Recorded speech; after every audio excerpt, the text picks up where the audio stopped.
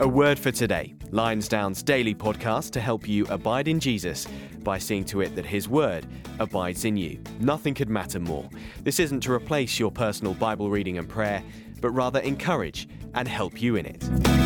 It's Wednesday, the 9th of December, and our word for today is taken from Genesis chapter 50, verse 22. So Joseph remained in Egypt, he and his father's house. Joseph lived for 110 years, and Joseph saw Ephraim's children of the third generation. The children also of Machir, the son of Manasseh, were counted as Joseph's own. And Joseph said to his brothers, I am about to die, but God will visit you and bring you up out of this land, to the land that he swore to Abraham, to Isaac, and to Jacob. Then Joseph made the sons of Israel swear, saying, God will surely visit you, and you shall carry up my bones from here. So Joseph died, being 110 years old. They embalmed him, and he was put in a coffin in Egypt.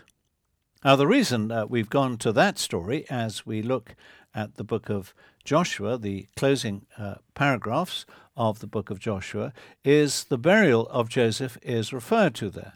And so what we've done in going back to Genesis 50 is travel back several hundred years to see why they buried the bones of Joseph where they did. And it was that Joseph himself demanded it. He made them swear that they would do that. And what we get from that strange insertion as we come back to Joshua 24, verse 32, is a perspective that takes us right back to God's original saving purposes. You see what Joseph said? He referred to the land that he swore to Abraham, to Isaac, and to Jacob. And by the way, if you don't know the story of Joseph, do read it. It's a gripping story, occupies a large part of Genesis chapter 37 to the end of Genesis.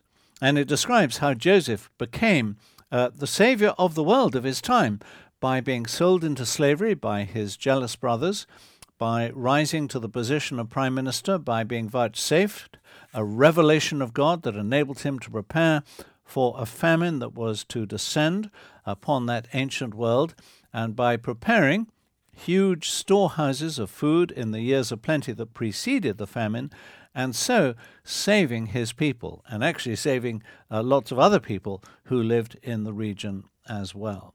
And so what began with the entry of the Israelites into Egypt in order to survive under the provision of Joseph, the 11th son of Jacob, or Israel, led them into slavery. And they were there held as slaves for centuries in Egypt, and Joseph knew that they would one day return to the land, as he describes it, that God swore to Abraham, to Isaac, and to Jacob. And so what we are seeing in this burial of the bones of Joseph, so many hundreds of years later, is the fulfillment of that promise that his brothers made. And it gives us a huge perspective. It's also significant that it is Shechem. Shechem was the first place named in the Promised Land when Abram, later to be renamed Abraham, entered Canaan and built his first altar there to the God who had led him out of pagan idolatry into the Promised Land. It was also the first place that Jacob stopped at, that's Abraham's grandson, when he returned to Canaan. And it's the place where he purchased land, and that is mentioned in verse 32 of Joshua 24. And it was now the tomb of Joseph. Shechem was a very significant place. It was a place, we might say, of beginnings. It became, too, the first capital of Israel. Shechem is a great staging post in the story of God's plan of his work for his people. And so what we are seeing here, sandwiched between the account, as we return to Joshua 24, of the burial of Joshua and the burial of his priest, Eleazar, representing, as they do, conquest and occupation, what we are seeing sandwiching that is the truth that at the heart of that great work of salvation, conquest and occupation, lies a vast plan, a deeper plan, a plan of infinite proportion.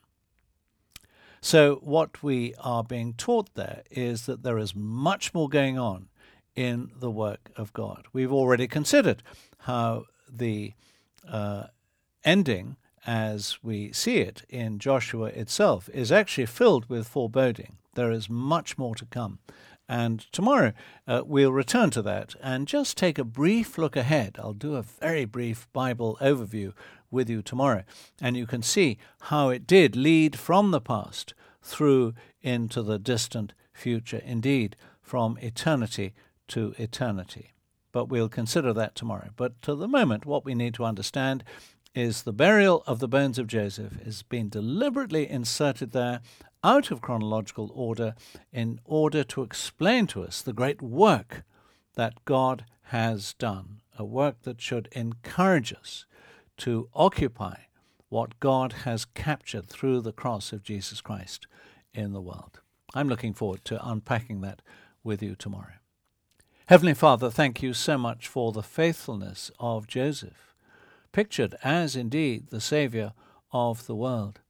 And we thank you too that it presents to us that vast picture of your salvation plan, your salvation work, that great coherent scheme that you bring to fruition, that will surely come to pass.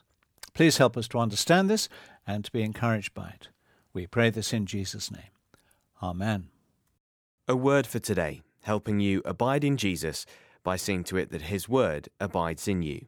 This podcast was brought to you by Lionsdown at lionsdown.org.